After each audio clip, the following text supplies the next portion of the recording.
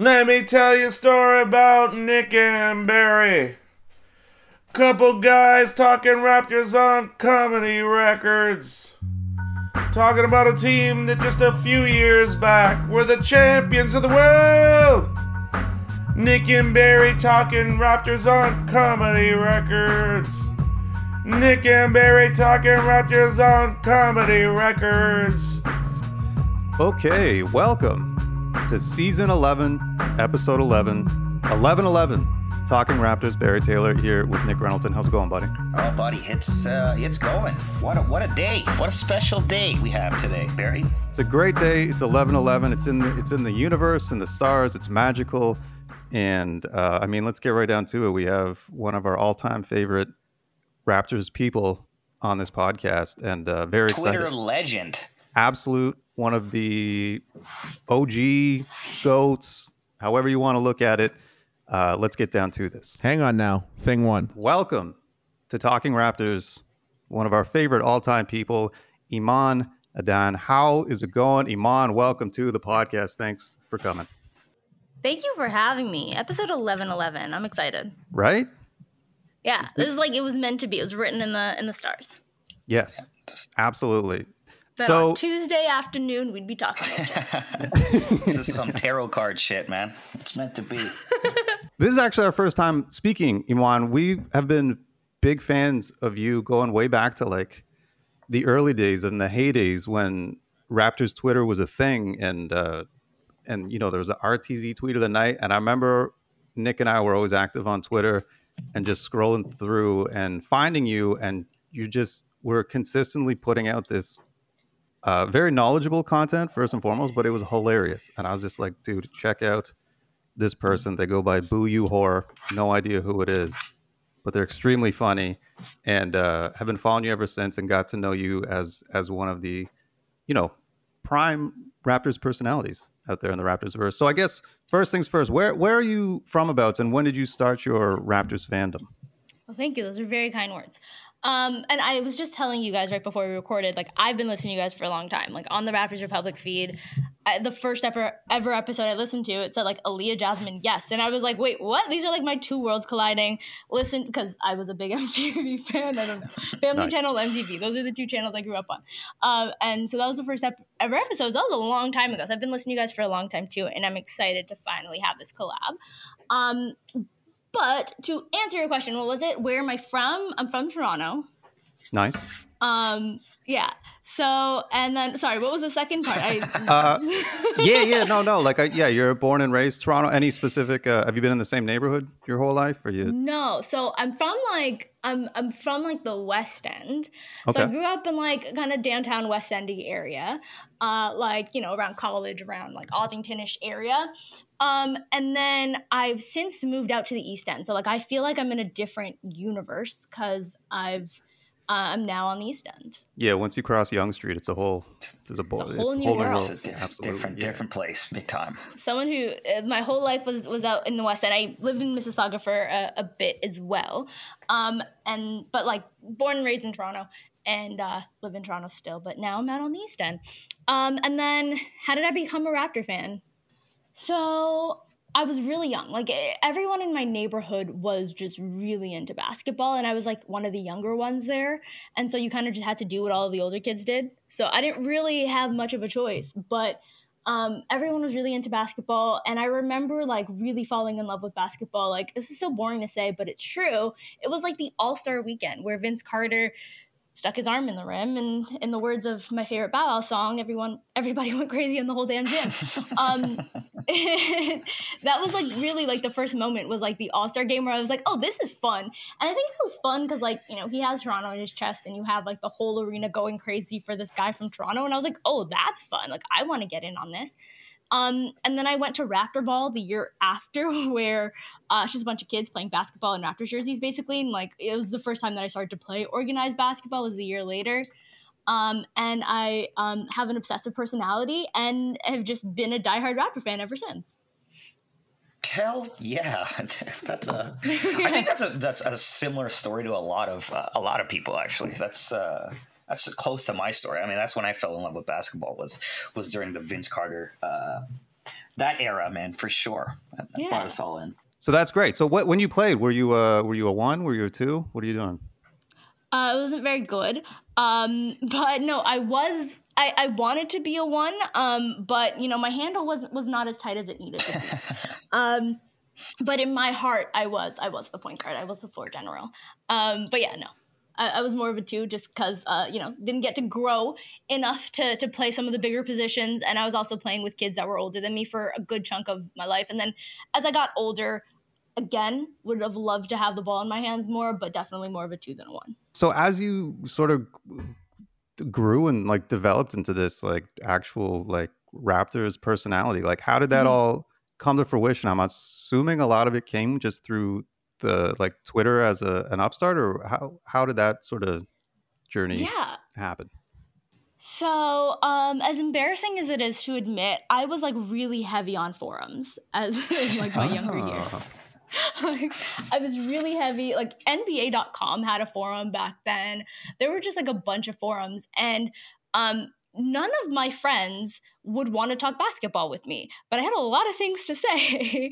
And so I found spaces online, and I would just like be on forums, and I'd be this anonymous person. I didn't let people know I was a 12-year-old girl that they were arguing with.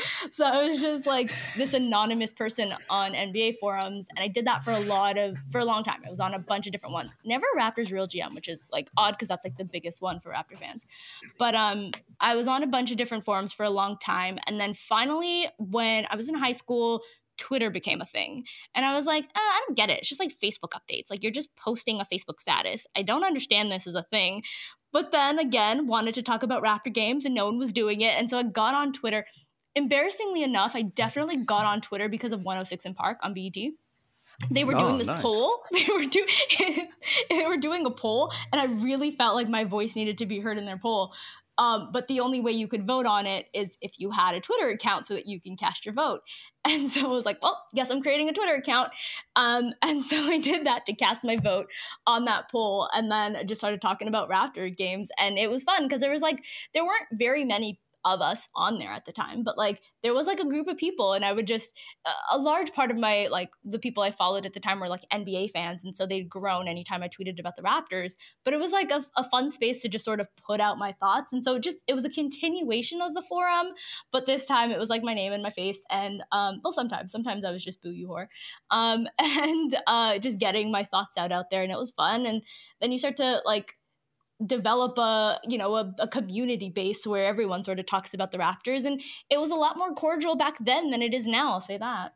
Night and day. Like it was a thing back then. Like it was, like you said, like a full on community. I just had a follow up question, Imman. What era of 106 in Park are we talking? I want to know who were the hosts, because there's been quite a few. This would have been. This is true. It wasn't like the OG. It wasn't like the AJ and Free. Okay. But it was still Roxy and Terrence. Yeah, no, because like Twitter didn't exist when they were there, unfortunately. But like this would have been, I would have been in high school, so this would have been like Roxy and Terrence era. And there was like this poll, and I don't remember what it was or why I cared so badly, but I needed a Twitter account to vote, and my voice needed to be heard on that poll. So yeah, I created a Twitter account just for that. Amazing. You mentioned though, like how it was like just so much more fun and cordial. I mean, just obviously Twitter in general, but it is still, I don't know, it's like walking or like Twitter now during games. Like I swear there's like you and like Assad and like a couple Raptors Republic people, and then it's just like this open vastness where like no one's left. Like we're walking around like a post-apocalyptic Raptors Twitter these days. But I feel strongly that those of us that are still there are keeping it going. Keeping it alive. There is a large segment of Raptor fans. They just don't have their names or faces. They're attached to a player and hate anyone who is not that one player. And so it's just like, stay away from that era. Stay away from that group. Definitely. And then so now, what are you up to now? I know you've done like a bunch of stuff, and you're often guesting on much more successful and bigger podcasts than us. But what are you up to now? And what's your actually ultimate goal? Also, like, do you have goals with your Raptor work? Do I have goals? What a question. It's great. Like, honestly, yes, ideally. The what I've learned, honestly, and just doing this for a long time is that, like, it's It's a very sort of fickle space. It's like, nothing really stays easy. Like a lot of the different publications that I've worked for just go under after a few months or a year. And those are things that I've not been doing this for as long as you guys have been. Like, I've not been doing this for very long. And like, still I've seen just like places crumble and like stay up, which is why something like Raptors Republic and being able to build itself up for so long, just with fan interaction and stuff, is so powerful in how they've been able to sort of sustain and maintain that. So it's difficult. I've always I've recently felt that like focusing on doing things independently is probably a better bet than like listening to a bunch of like bosses who have strict things and then do things pan out. Or you like, is it a company in 6 months or a year's time and things like that? It's really odd in this space. So I have something that I'm working on. I've been working on it for quite a while. I just haven't been able to like dedicate some time to it. But for those of you guys who maybe have heard the last Dishes and Dimes episode, that was one with Tim Donaghy, which was one I'd been working on for a really long time, was trying to get Tim Donaghy on the Raptors podcast, or on Dishes and Dimes podcast. And the reason why I wanted to sort of do something like that is I thought there's so many big stories in the NBA that, you know, is off of the basketball court, but like, you know, beyond that, that maybe if you weren't alive during that time, or you weren't old enough to pay attention to the news during that time, or like whatever, it just sort of slips by. And there's such big historical, like monumental moments in the NBA world. And I want to like dedicate some time to like focusing in on those and bringing those stories out. And so that's a project that I've been working on for some time. And Tim Donaghy was sort of my first foray into it. And I think it's went pretty well. It's not done. I want to make that a series, because I don't think you can just have a convicted felon and be like, this is a story, it's the truth, we're rolling with that and not questioning anything. So we're planning on like expanding on that portion of it. It's something that I'm, you know, working on and in talks with to get done. But I also wanted to take a look at some of the other bigger stories in the NBA, and I've talked to some people already on trying to get that rolling.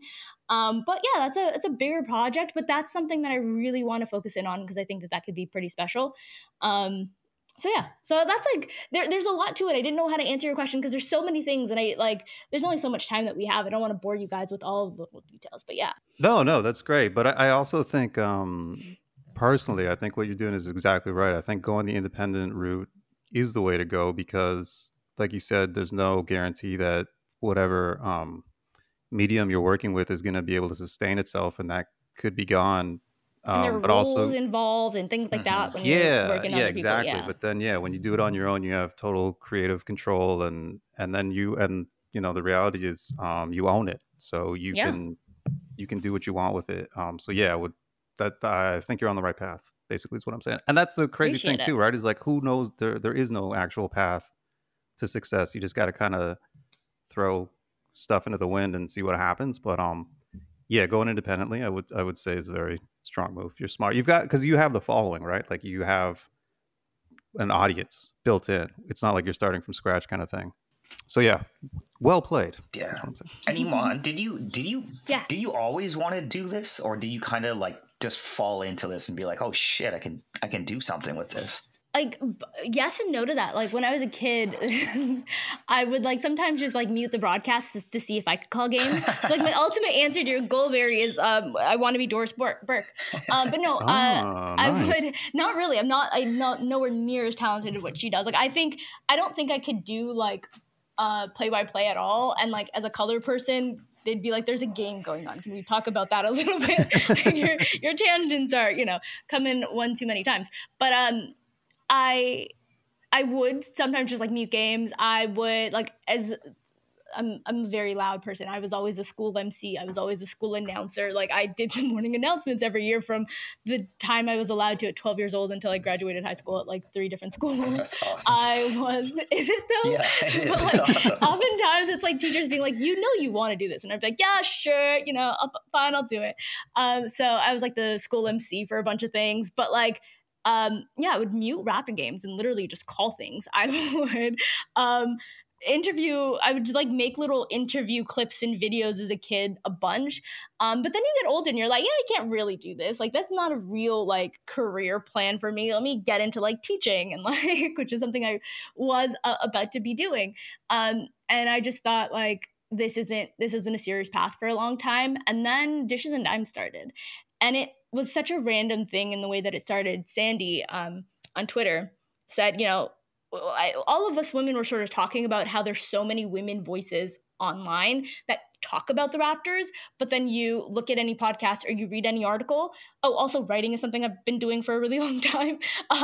So like writing and talking are both like two things that I've been doing for so long. And so we were like, but you read all these articles and you watch all these like TV shows or podcasts, listen to them, and it's always men. Yet like there's so many really strong and funny voices online that are women.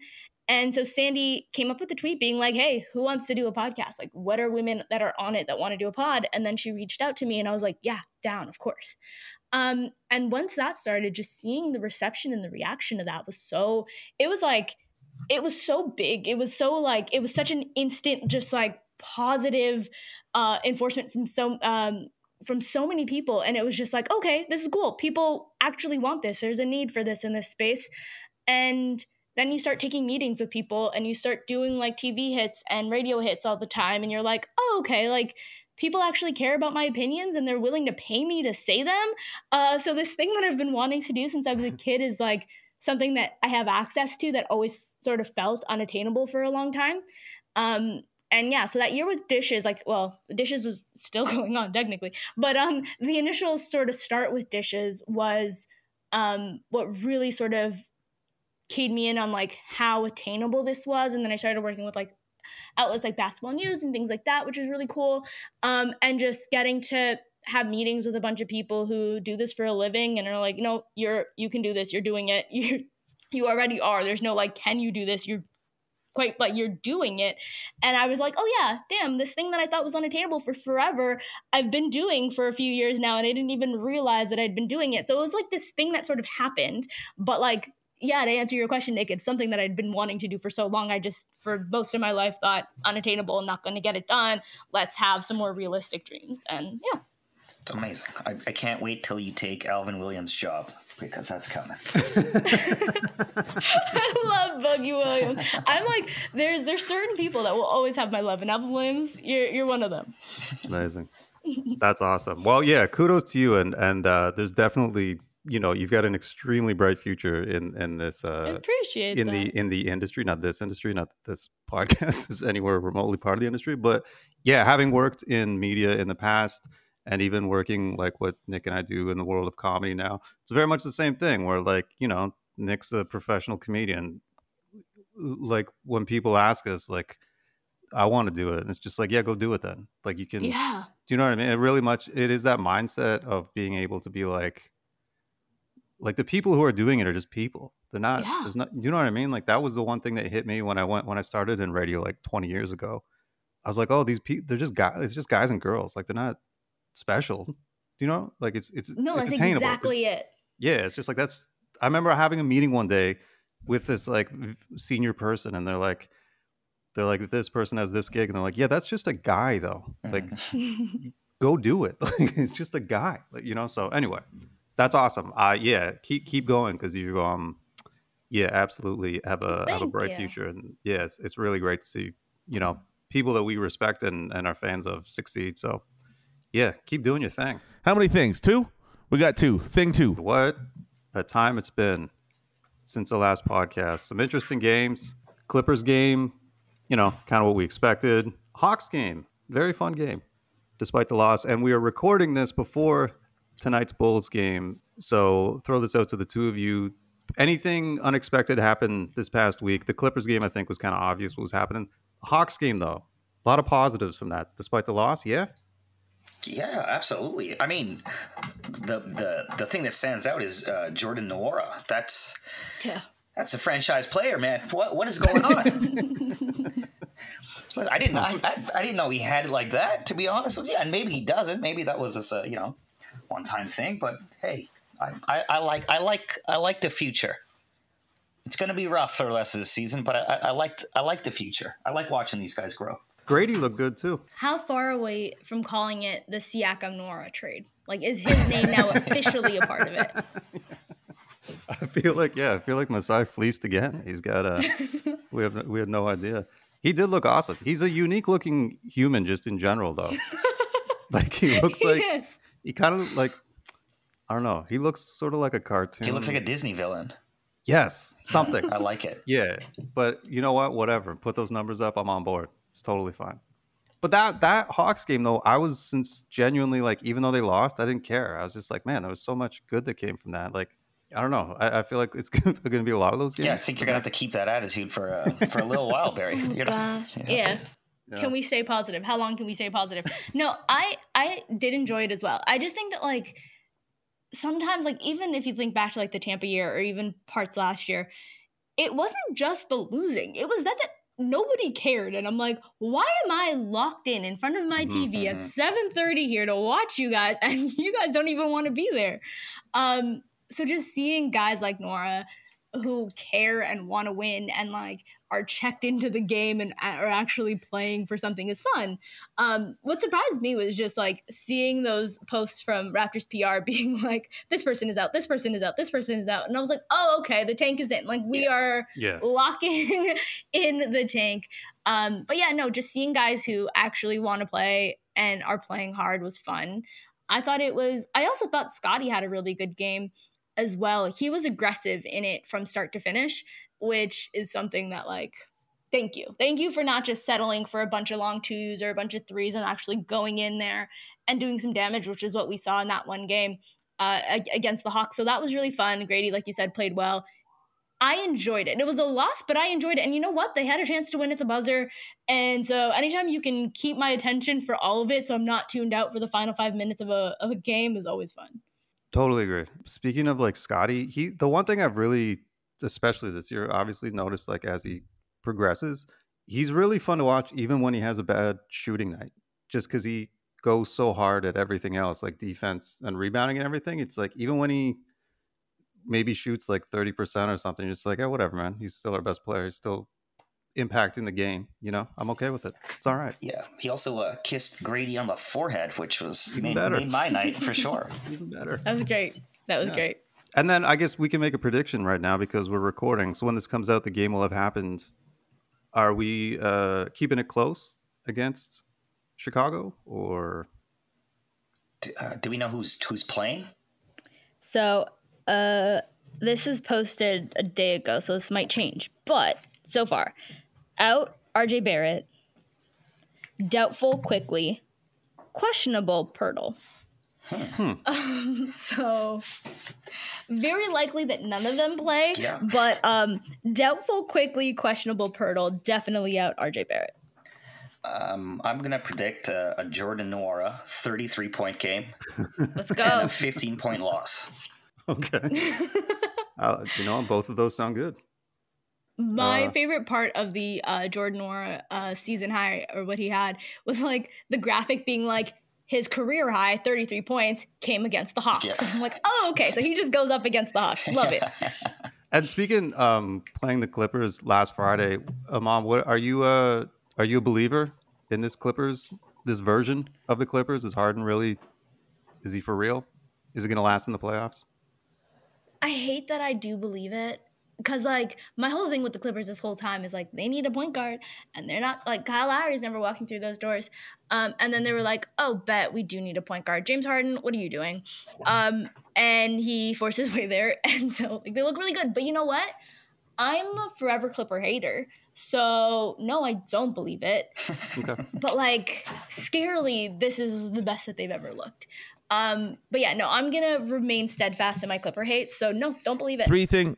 Thing three. Let's take a look at what is coming up between now and the next podcast. We've got the Houston Rockets, the OKC Thunder, and the New Orleans Pelicans. Ooh, Rockets, maybe, right? Yeah, maybe. I mean, it's always a maybe. It's a never for sure. It's a maybe or a no. Yeah, I don't know if it's always a because then we play OKC in OKC. That's a no. That's a no. Although they lost to Detroit, I still didn't understand how that happened. Did you guys watch that? I didn't see it. The witchcraft, I assume. No, I literally tweeted that Michael Scott meme where it's like, explain this to me like I'm 5. Yeah. Yeah, okay. And no one could, so. Okay, all right, thank God. And then the Pelicans. I mean, sure. If Pirtle doesn't come back, we're fucked.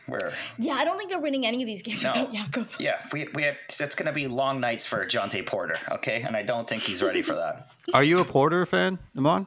I am. Yeah. Michael Porter Jr. will forever be known as Jonte's brother in my house.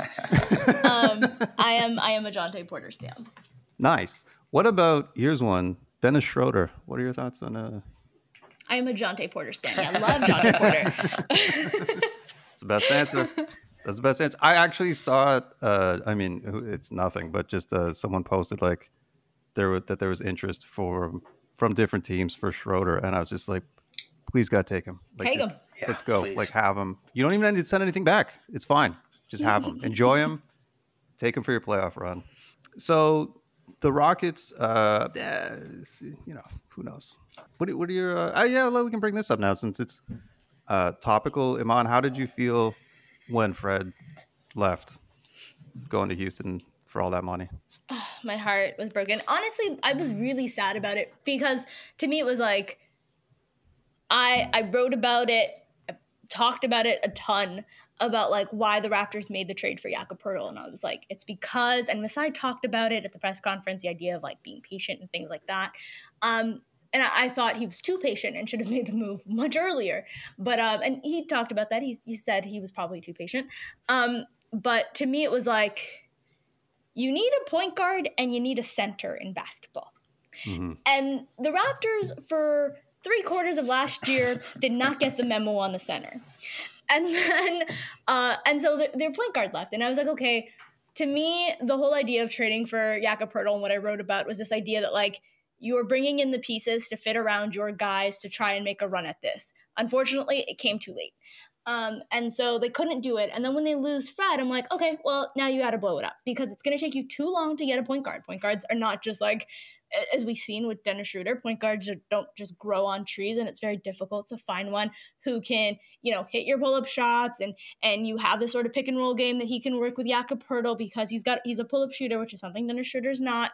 And like, you're going to have to go through the process all over again of getting a point guard, and that just takes way too long.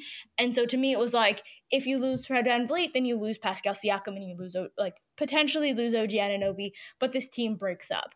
And that's how I saw the Fred VanVleet trade going, and I was saying that at the time, like, if you lose Fred, then everything falls apart because you don't have a point guard unless you can swing for the fences and get, a Damian Lillard, which they tried to do but didn't quite work.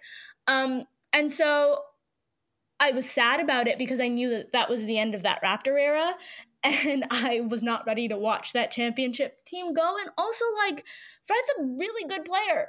He's doing phenomenal stuff in Houston right now. Like, his two-man game with Alperen Şengün, specifically because he is a pick-and-roll point guard, has been phenomenal. I think they have, like, the best two-man game in the league right now. And so what he's been doing there is really, really special. And then, of course, like what Pascal's doing, what OG is doing is really special. And to me, you couldn't have kept those other guys if you didn't keep your point guard, unless you got a replacement for him, and they couldn't get that. So I was sad. This is a lot of words to say. I was sad when Fred VanVleet left because to me that just spelt the end of that team, and I didn't think they got a really fair shake at it. Would you have given, if you, like, not the 40 No, million, I would not have given him the money that Houston gave him. Would you give him any money, though? Would you have been okay with, like, 30 or whatever? Yeah, 30-ish.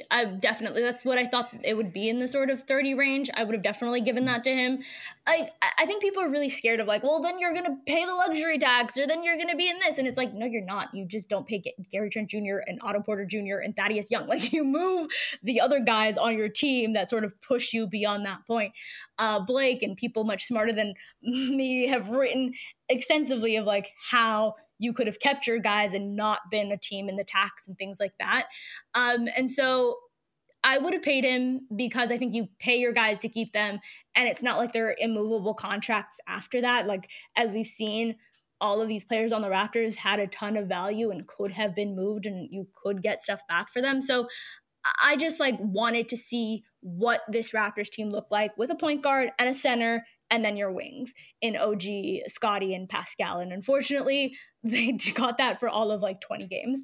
And they got that for like a few games this year, I guess, without OG. But like Emmanuel Quickly and Jakob Poeltl, they looked really good together with Pascal and Scotty there. But then, of course, Poeltl got hurt and everything fell to shit again. So I was just really bummed because I wanted to see what that team would look like. And because the Raptors were so incredibly patient in making a move and like just waiting forever to do it, we never actually got to see it. And so that team is just written in the history books as being a bad team, when I think that there was actually something there. And the numbers prove it when all five, when you have your point guard and you have your center, the numbers prove that they were actually pretty good, but we just never got to see it for very long. It's a lot of words. That's fantastic. It was great. And then just since we're talking about it, like the other, like seeing, you know, the way the team sort of unraveled after the title, like, because when like Gasol left for nothing and Serge left for nothing, was that okay? Were you okay with that? Did you see the yeah? I did. Yeah, it was. I did this whole video on it for Yahoo a year ago, where I talked about just that thing. And I think a lot of people are like, well, the Raptors just keep losing everybody for nothing. And it's like, no, the Raptors prioritize flexibility. It's like Amir Johnson left for nothing, and Lou Williams left for nothing, and Bismack Biyombo left for nothing. And like, you can go through the list of Raptors free agents that Masai was, not only did they leave for nothing, but Masai never offered them something, because the idea was, I prefer my flexibility to keeping you. And that was the case with Serge Ibaka, and that was his case with Marc Gasol, which made sense. At the time, it was unfortunate that like the Tampa year happened in the way that it did. That I think really sort of threw a wrench in things. But I wasn't mad about any of those players leaving for nothing. To me, the biggest mistake was you can't let your 28-year-old's point guard leave for nothing, especially if you don't have anyone coming up the ranks. Like, the idea of letting Serge Ibaka and Marc Gasol go was the Raptors really believed in this like Vision 6-9 thing. Okay, well, when it doesn't work out, go and get a center, which a lot of people, a lot of like, you know, GMs and executives in the league believe that like that's the most replaceable position. You just need anyone to get in. You don't need a Marc Gasol level player, which I think we saw it was kind of true, because when Christian Koloko was there, again, the numbers look better. You just need a big guy in there. Your tallest guy can't be 6'8" or 6'9". And so I wasn't mad about that. It was letting Fred go that made it so that this team really could not work unless you got a point guard in time, and Dennis Schroeder just wasn't him. What about Malachi Flynn? I was gonna say, oh God, yeah, that was who was coming through the ranks. Hey, Malachi Flynn, he was ready to take over. For as much as like people dislike Nick Nurse has not been wrong about a lot of things. Yeah. Nick Nurse was he might have been an asshole, but he was right about everything he felt, and one of those was, you're not playing Malachi Flynn. Unfortunately, yeah, you shouldn't play Malachi Flynn. Turns out he's a very smart man, huh? He's an asshole, but he knows what he's talking about. A pretty big asshole, because apparently after Adrian Griffin was let go from Milwaukee, it came out that they were considering Nick Nurse, and Giannis said no. Yeah, he's going to regret that. Have fun with Doc Rivers, man. Good luck. Yeah. But like Nick Nurse, to me, it was not a surprise that when Nick Nurse had his comments about, oh, you know, been here for 10 years, blah, blah, blah, blah, all that stuff, on looking back at his career with the Raptors, was in Philadelphia. Like, that was not that was not a coincidence. He has a long-time relationship with Daryl Morey. Right. You know, that wasn't a coincidence, in my opinion. I don't think, even if Giannis wanted Nick Nurse, I think Nick Nurse and Daryl Morey and maybe Joel Embiid had this like wink, wink, nudge, nudge of what was actually going to be happening. That's pretty good. I hadn't thought of that before. That's really good. I like that. 4 things and me. Okay, we've got to get your thoughts on the big trades this season. Obviously, OG Anunoby to the Knicks and Siakam to the Pacers, and then want to talk about how all of a sudden OG Anunoby is apparently in the conversation for Defensive Player of the Year. But how did it go? How did you take the trades? Where were you when it happened? How are you feeling now? Is everything okay? No, I'm crying. You're goddamn right it's not.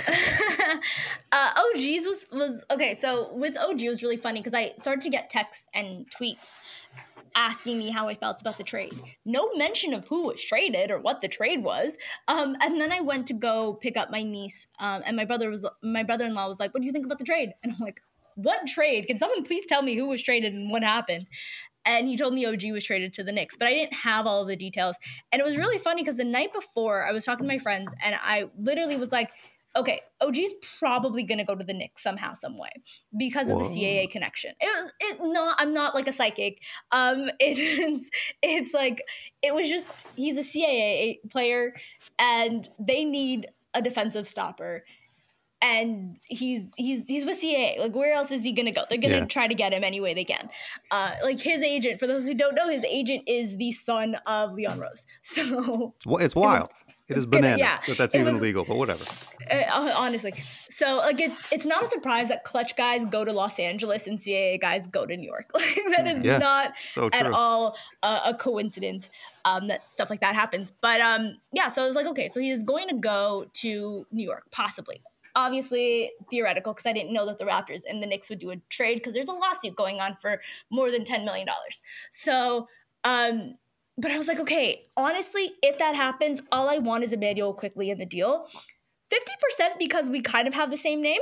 And then the other 50% is because I really like him as a player. I just talked at length about like what it's like to have a point guard who can be a pull-up shooter and you can run pick and roll with him in Jakob Poeltl, like what that sort of does of having a point guard like that.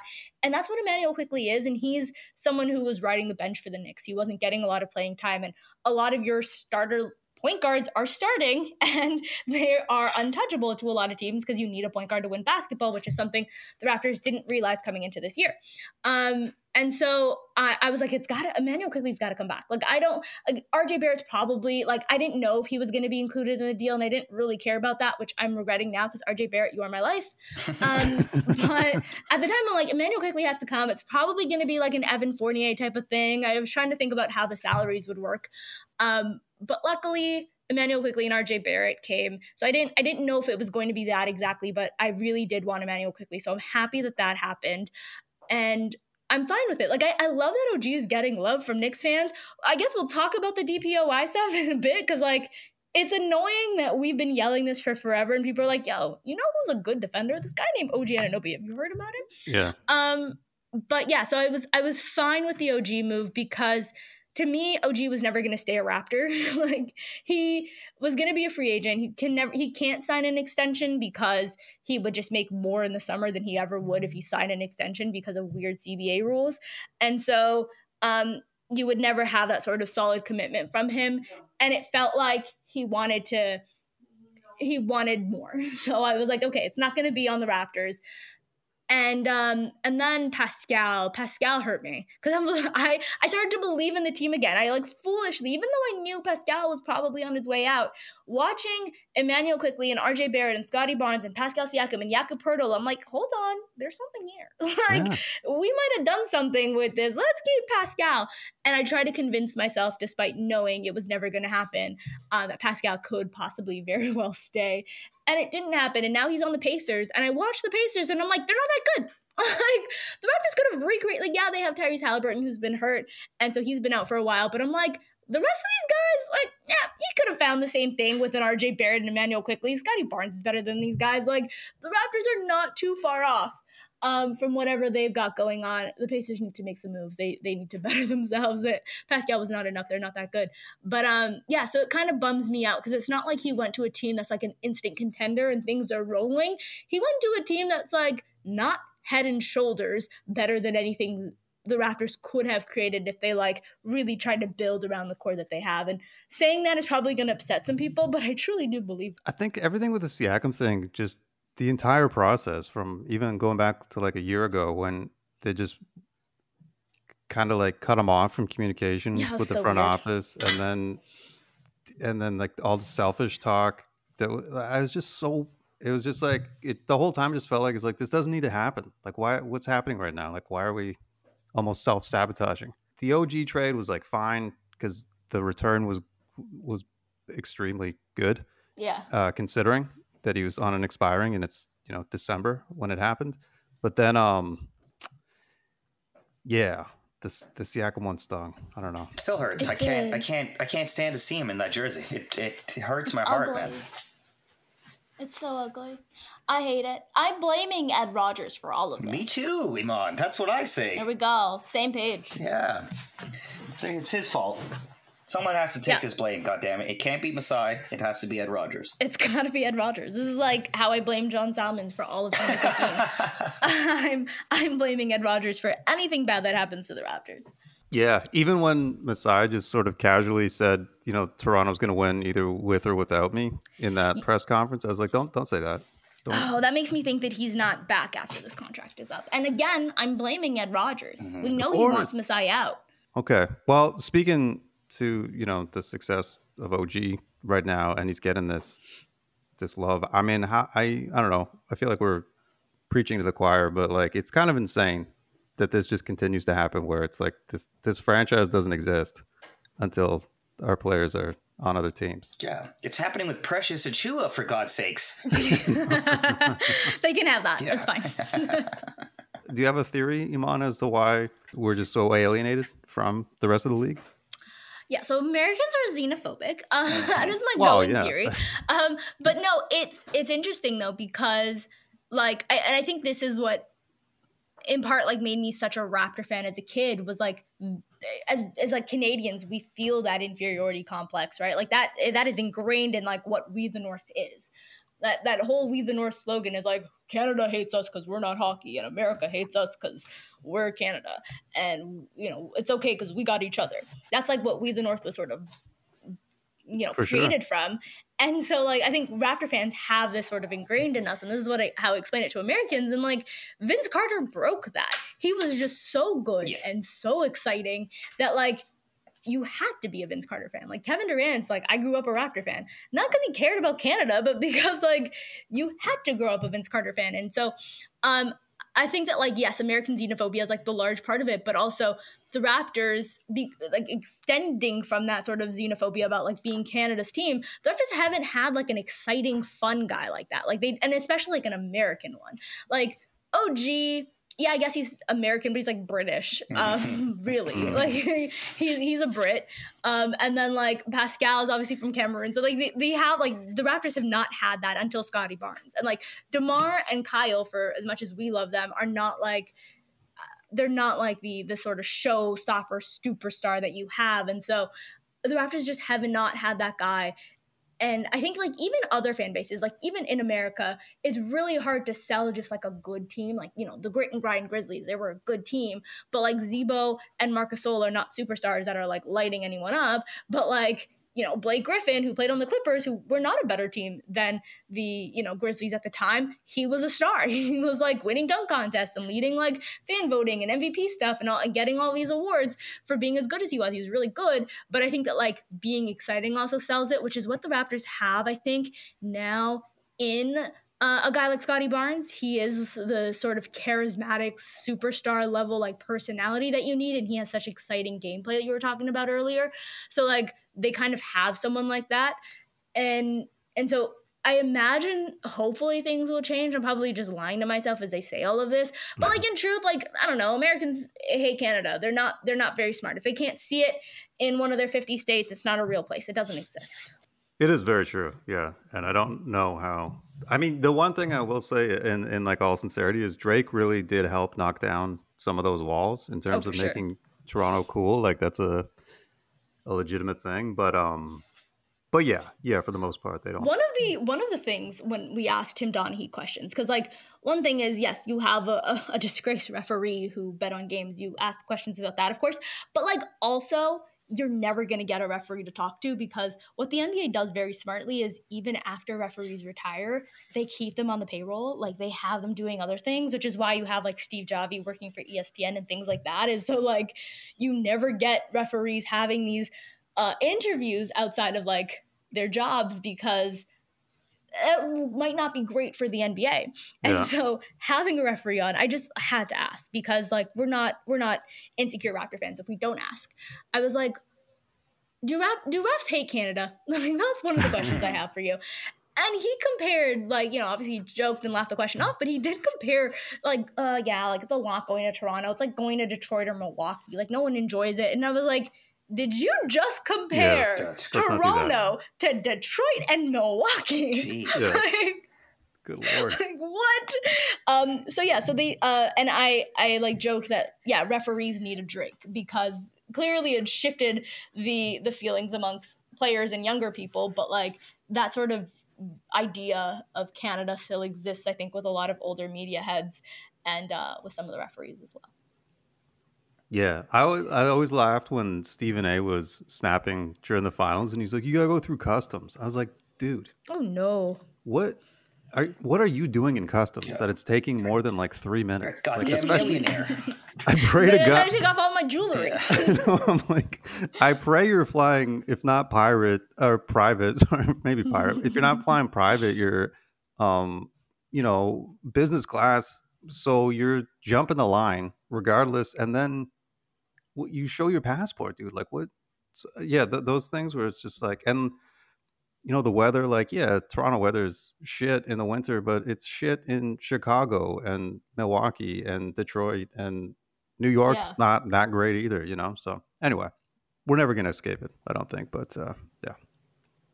No, Thankfully, Drake helped out a little bit. It is. You're absolutely right about like just how good of a guy we need on this team to just to get more coverage. That's a lot of pressure on Jordan Nwora's shoulders. I'll tell you that much. You know what? I think he's up for it, though. He's born for this. Okay, so do you guys think then is OG going to? I think he's probably a lock for like first team All NBA defense. Yeah. Yeah. I think so. Oh yeah. I think so.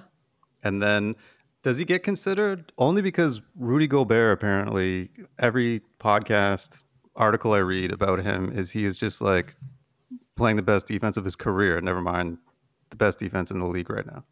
Yeah, I think it's going to be really difficult to beat Rudy Gobert out of this. Okay. You know what? That cynically makes me happy. So would it hurt more if OG won DPOI? Yeah, hell yeah. Oh, yeah. That would bother me a lot. Yeah. Absolutely. I'm very immature. I'd fucking would that not bother you? It would. I'd be happy for him.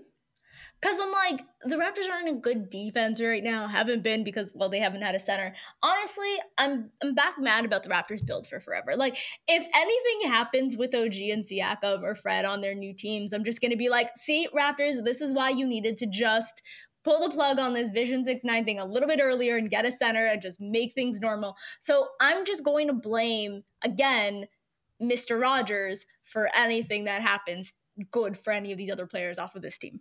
That's pretty good, actually. I feel like anything that goes wrong is we just slap it on Ed Rogers and leave it at that. Unless Sportsnet hires me, then you know what? Love Ed Rogers. Always have loved him. Great guy. Thing five. Let's go around the league. Wait. We going around the league? Joel Embiid, great season until he arrives in Denver. What did you guys think of him dodging the Joker yet again? Last minute, like dodging him in like the shadiest way possible. This time, like he wasn't on the injured reserve, he was on the lineup, and it wasn't until after the warm-ups that he ducked out. I mean, I can believe it. They said he wasn't jumping. Well, I don't know. I don't think he's scared of those in-season matchups. To be honest, I really don't think that. I think they both have mad respect for each other. Joker talks about him all the time. Embiid talks about Joker all the time, and I honestly. I don't want to believe that he's ducking him in the season. He also, I think he can only miss like 5 more games, something like that, and then he's not. And then he's not eligible. Yeah, to win. So we'll see. He's questionable again today. So maybe he is really, Listen, man, they need that guy for the playoffs. They do need him for the playoffs. I'm going to take the opposite approach. Let's go. Because I fully believe that he is ducking Nikola Jokic. How can you have a 5-year run of not playing him in Denver? Yeah. Maybe like 1 time, okay. But like 2 times, sure, that kind of sucks because we want to see this. 3 times, okay, this is starting to be a trend. And we're at 5 times now. He has not played him since the Raptors were reigning champs. Think about how bad this stretch has been. Think about the last 4 miserable years of like just non-bad. Like he has not played him in so many times in Denver. And I get it. Altitude is tough, Joel Embiid. I get it. It might take you out. But like there's got to be something there. And he's questionable tonight. So, like, questionable, like, on the list of things means most likely, like, there's questionable, doubtful, out. So, like, he couldn't have played last game. If he played whoever they played, Houston or some random team, if he was in that game, then it would have been like, okay, he was definitely ducking Denver. So he was like, I gotta miss another game. And if he plays tonight, I'm just saying, Joel Embiid, 5 years is a long time, and I don't believe you. You need more people. You are ducking Nikola Jokic in Denver. I'm down with this. He's such a, like, half of me loves Joel Embiid, obviously because he's amazing at basketball, but he used to, not so much anymore, but he used to be so fun, like on Twitter and stuff, and he was just like this big, goofy, amazing basketball player. And now I just sound like an old grumpy man, but like with like the flopping and then like this, like, I'm right there with you. Totally seems like ducking and just like, him even basically whining that he hadn't won the MVP last year. And it's just like, I don't know, man. You kind of like, he's so good at basketball. Like, just play basketball. Like, you don't need to flop. So good. He's amazing. Such a good basketball player. And then he, like, what are you doing like rip throughs when Fred VanVleet's guarding you? You're literally a foot taller than him. You have so much more size than he has. You do not need to be playing for a foul. He also, like, Nick Nurse made them train in altitude this year. And I was all right, Nick Nurse is calling it. He does not want Joel Embiid to duck Nikola Jokic this year. We're finally getting it. Because, like, that's the whole idea. Is like, his conditioning and his training is not good enough to be playing in altitude. He doesn't want to have a bad game there. Like, that's part of the theory, I guess. And so I'm like, he's training in altitude. It's going to happen this year. It's going to happen. And he'd been playing so well. He scored like 70 points in a basketball game. Everything was rolling for him. And then it's like, actually, no, thank you. If I can't drop 40 on Nikola Jokic, I don't want to play. And I can only drop 40 when I'm on flat earth and not mountainy earth. So not going to happen. He's ducking the lack of oxygen, okay? He's not ducking players. He's ducking environments. That's what it is. Like, he's not going to be there unless they're in the finals. You know what I mean? Like, it's just like, what? Yeah. I don't know. If he sees him, it's going to be for the finals. That's the only time he'll play in Denver. Yeah, imagine he doesn't, though. He's like, look, guys. He only plays home games. I got the home games. I'm saving it for the Olympics. All right? This means a lot. Suddenly my knee hurts. I'm so sorry. Game 1 and 2, my knee is just, it's messing up.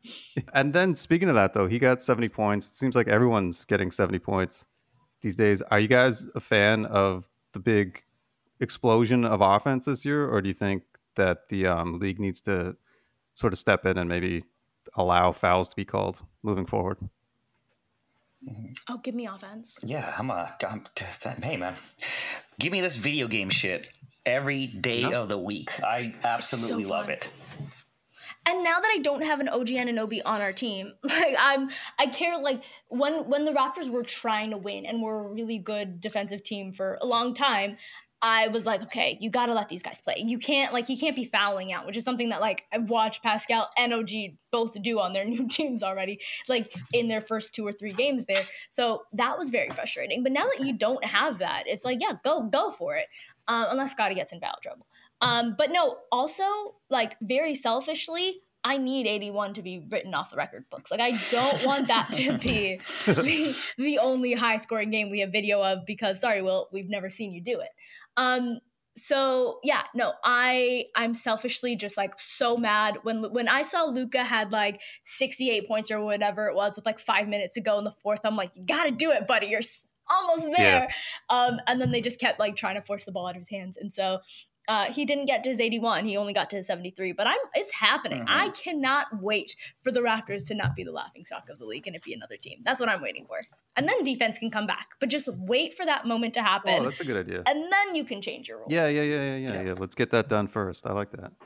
Yeah, Luka had 65 in 3 quarters. Yeah, it was insane. Pretty goddamn 65 in 3 quarters. It's insane. How do you feel about these playoffs coming up? Like, do you think Denver is repeating? Do you believe in Phoenix at all? Is Golden State like completely done? I'm just going to keep throwing questions at you and not give you a chance to answer. But your overall view of the NBA right now, what stands out to you, and what do you like? What do you not like?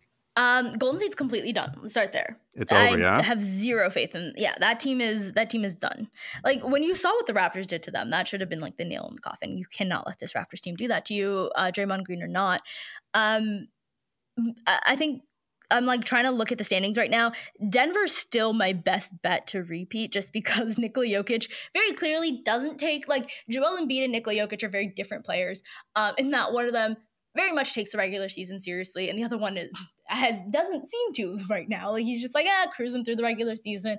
Once the playoffs turn up, then I'll turn it on. Whereas Joel Embiid, my favorite quote from him is like, I'm going to take it seriously when it comes in April. Like, April games are what I take seriously. And I'm like, yeah, first round and second round, buddy. Good stuff. Like, let's not set the expectations too high. But actually, like, I very much believe in this Philadelphia 76ers team. As much crap as I'm talking about them, I really believe in them. And I, very stupidly, really believed in them last year, too. Last year and this year, I believe in them. And last year, it was like, James Harden is, like, Joel Embiid's never played with a point guard like James Harden. Like this duo makes sense to me. They have a bench for the first time in forever. Like this works. And what I didn't take into consideration was Doc Rivers. I did not put that into my calculations enough, and so that didn't work out for them. But like I really thought that they would beat Boston. I was so sure that they would beat Boston because I did not believe in Boston at all last year. I was very out on them for very long. I'm more in on them this year, but like I don't like them, so I'm never gonna say it. I was so sure that they would win, and then of course James Harden and Joel Embiid just have a collapse of their lives in double elimination games in both Game 6 and Game 7, and so it ends.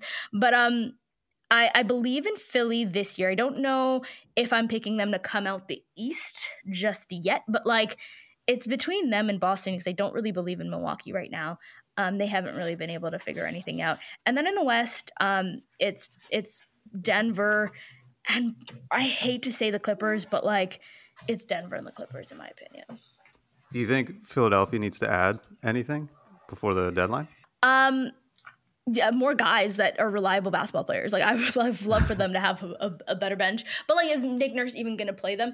Honestly, like watching this team roll out with like, with Joel Embiid out and watching like Patrick Beverley just do his Patrick Beverley thing is kind of annoying. And like Tobias Harris just becomes invisible. And I'm like, oh, that's really annoying for you to be paying a guy as much as you're paying him, and for me not to even notice him on the basketball court. Mm-hmm. So, honestly, like if Joel Embiid is just continuing to play at the pace that he is and the type of player that he's been, and Tyrese Maxey is another star for them, I think they could do really well. I also don't think the East is all that deep. Like I don't know that there are a lot of really scary teams in the Eastern Conference, and I would probably pick Nick Nurse to outcoach any coach right now except for Spoelstra, and the Heat suck, and I hope that they continue to suck because how dare you trade Kyle Lowry away for Terry Rozier.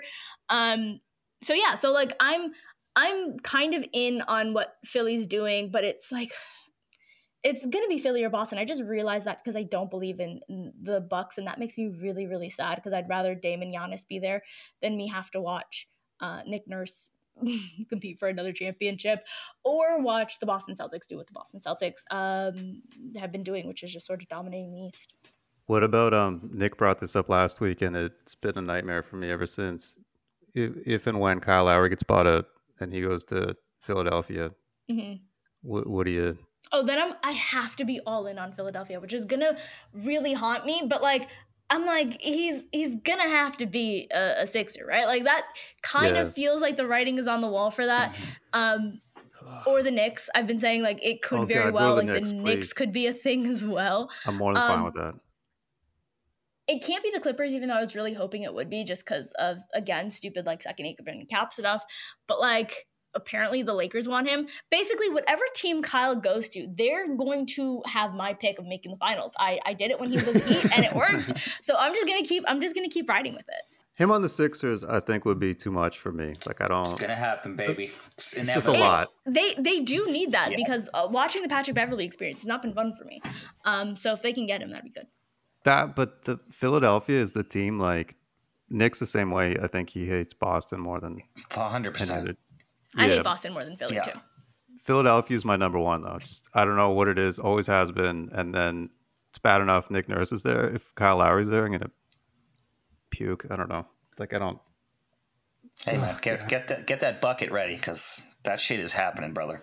Yeah, it really is. It really is, and it's gonna be painful. But like, if he can get Boston out the paint, I'm gonna celebrate Philadelphia's win. Me too. Finally, just around the league, do you have any favorites or predictions for MVP right now?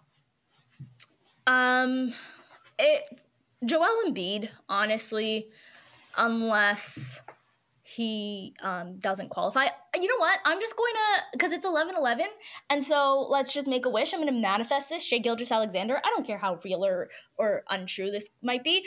Shai Gilgeous-Alexander. He's my MVP. Hell yeah. It's very real. I don't know if you know this. He's from phenomenal. Hamilton. No, that's I did not know that. Shai Gilgeous-Alexander from Hamilton, Canada. Yeah. Tell me more. It's a beautiful city. I don't know if you've ever traveled west, but very My dad inviting. lived in Hamilton for a long time. I'm very familiar. Oh, what a legend. All right. Very good. Good for him. He sounds like a great man. That's all I needed to know. But the thing is, though, and because that was actually Nick and I preseason picked him, just, what the fuck do we know? But I think it's kind of legit. Like, I love it. OKC's amazing. Like, they're way ahead of schedule, and he's putting up 30 points a night. I know he's had a couple like rough games lately, but like, I don't know. How is that not realistic? I think it is. I think that like he could very well. I think he'll definitely finish in the top 5. Will he be the one to win it? I'm gonna hope so. Even if it's off technicalities, even if it's just because everybody missed time, I don't care. Shai Gilgeous-Alexander, he's my MVP. Yeah, let's do it. If someone from Hamilton wins the NBA MVP, you will never hear the end of it from me for the rest of my life. Like, it's as much a win for me as it is for him. Yeah, this is going to change this podcast quite a bit. It's a Hamilton podcast. As it should be. Thank you. Your dad can come on anytime. He's welcome whenever he'd like to come on. Nick and Barry talking Raptors on Comedy Records. This episode of Talking Raptors is brought to you by 3M Command Brand Picture Hanging Kit. These items include 4 pairs of large picture hanging strips, 8 pairs of small picture hanging strips, 16 poster strips, 3 sawtooth picture hangers, 2 wire back picture hangers, and more. For all your needs, check out 3mcommandbrand.com. For promo code 3mcommandbrand.com /TalkingRaptors /stick it on the wall. That's not bad, but something everyone can use. I think so. That's what we try to do here.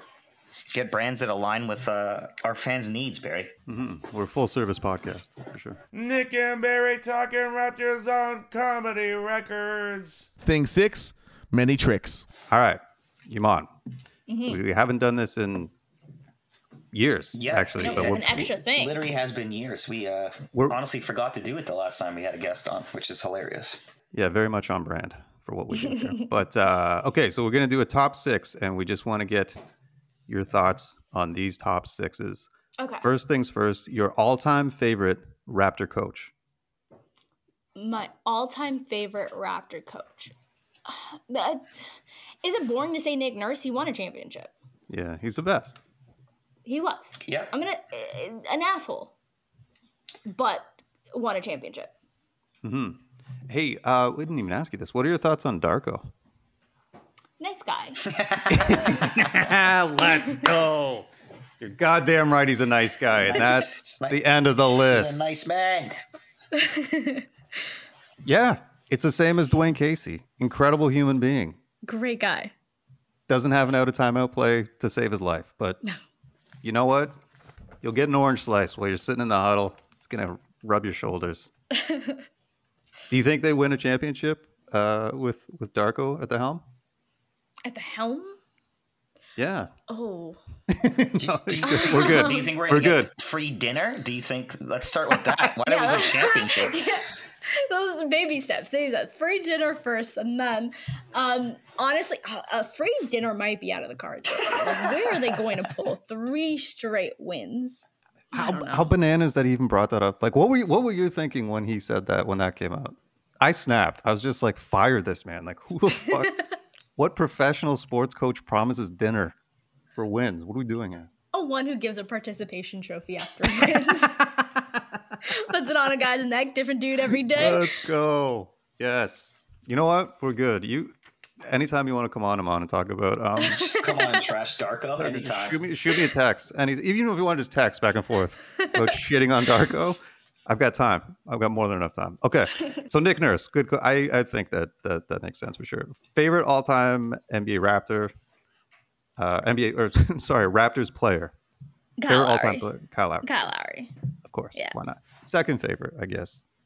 Kyle Lowry. No, I'm kidding. Second favorite. Oh, because Kyle's just been my favorite forever, I've never even had to question a second favorite.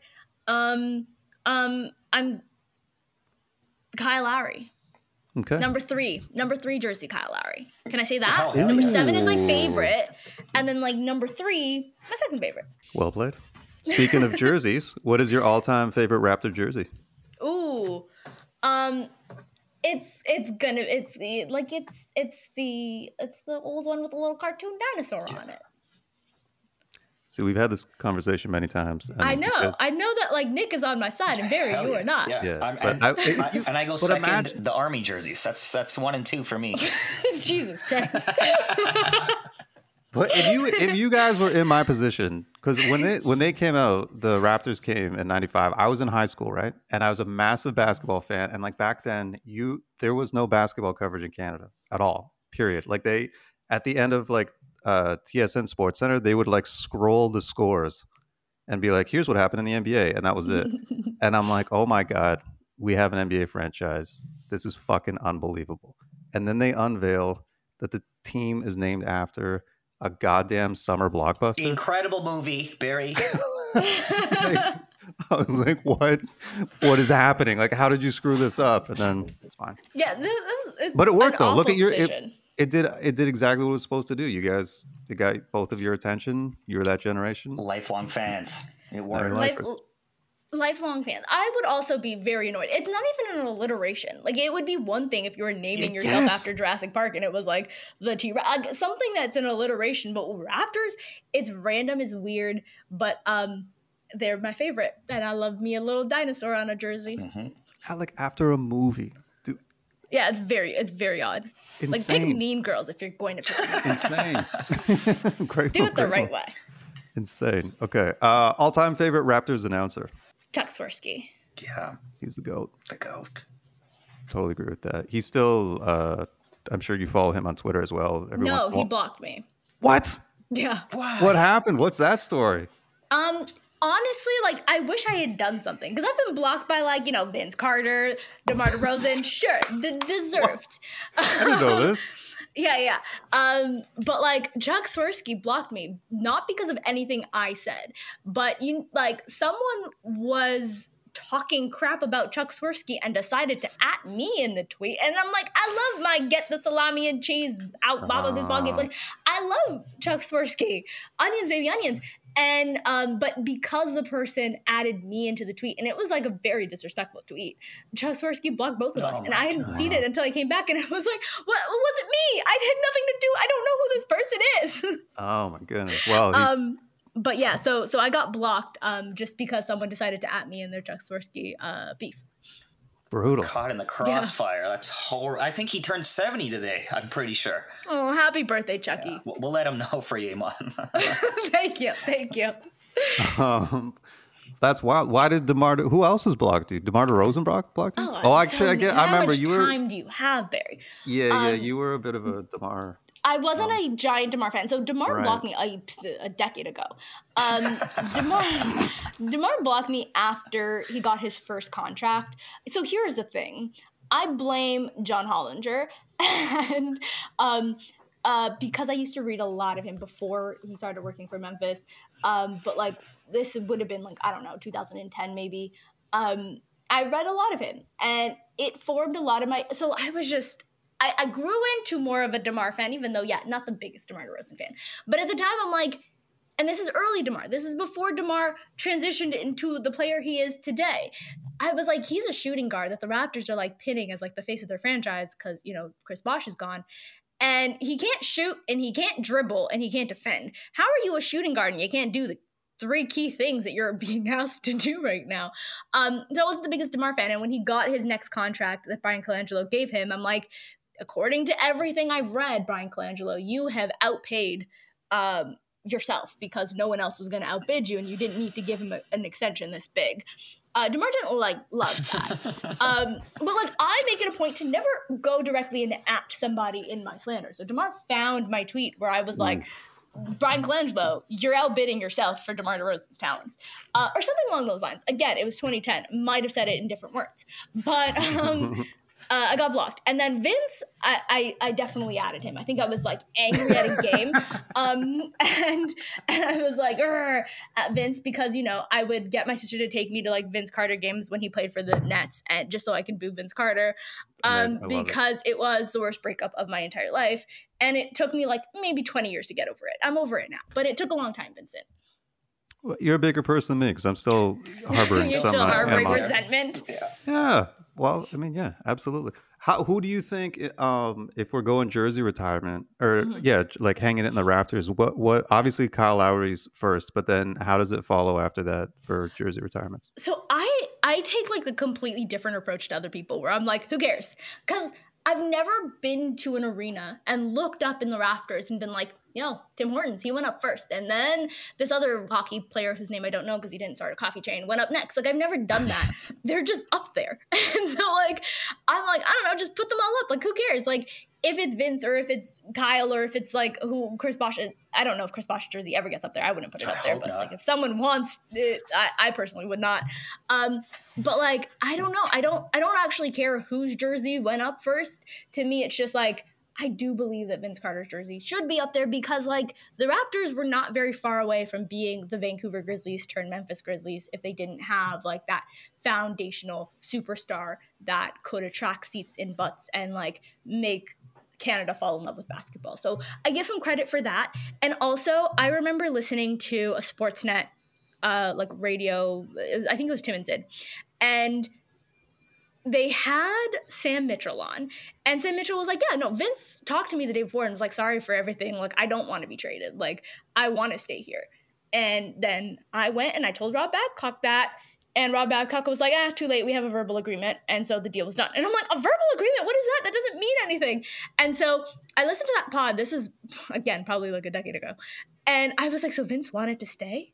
And Rob Babcock knew, but they still traded him? Vince, unreal. I apologize for everything. And that was the moment where I was okay, you know what? I'm mad at the Raptors entirely and not Vince Carter for what happened because he asked to stay. But yeah, no, I hated him for a very long time. Favorite? Yeah, we're good to go. Favorite Raptors season outside of the championship season? So it sucks because it was cut short by COVID. But it was definitely the year after because you're the reigning champs and it was so fun and the team was so good. And so that to me was my favorite.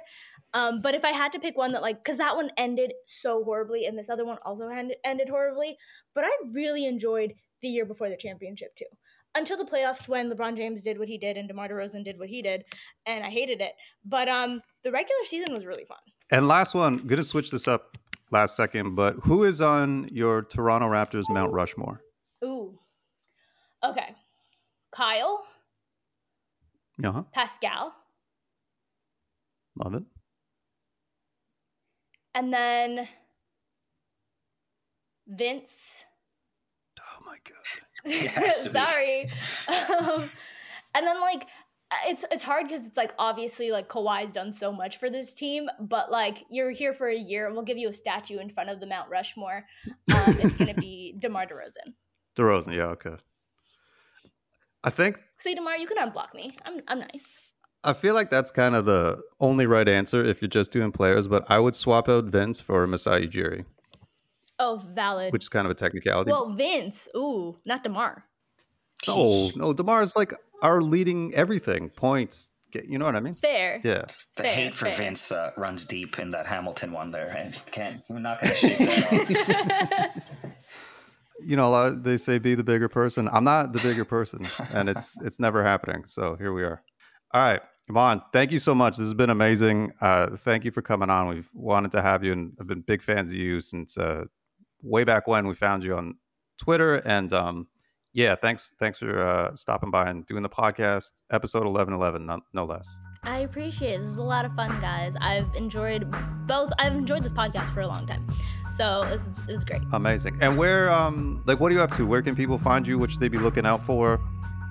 Yeah, so check out Pros and Claws. It is a Substack where it's me and Asad. We're putting out a ton of different content. I got to get started on some of the stuff that I've been wanting to put out, and I'm hoping that it will fit right in time for Pascal Siakam's Very cool. Valentine's Day, right? That is Valentine's Day. Nick and I are going as each other's date, so sweet. I think so. I'll actually be at the game too, so if you guys are there, I'll see you guys. All right, really? Okay, yeah. Let's meet up at halftime. We'll say what's up and shed some tears together. Yeah.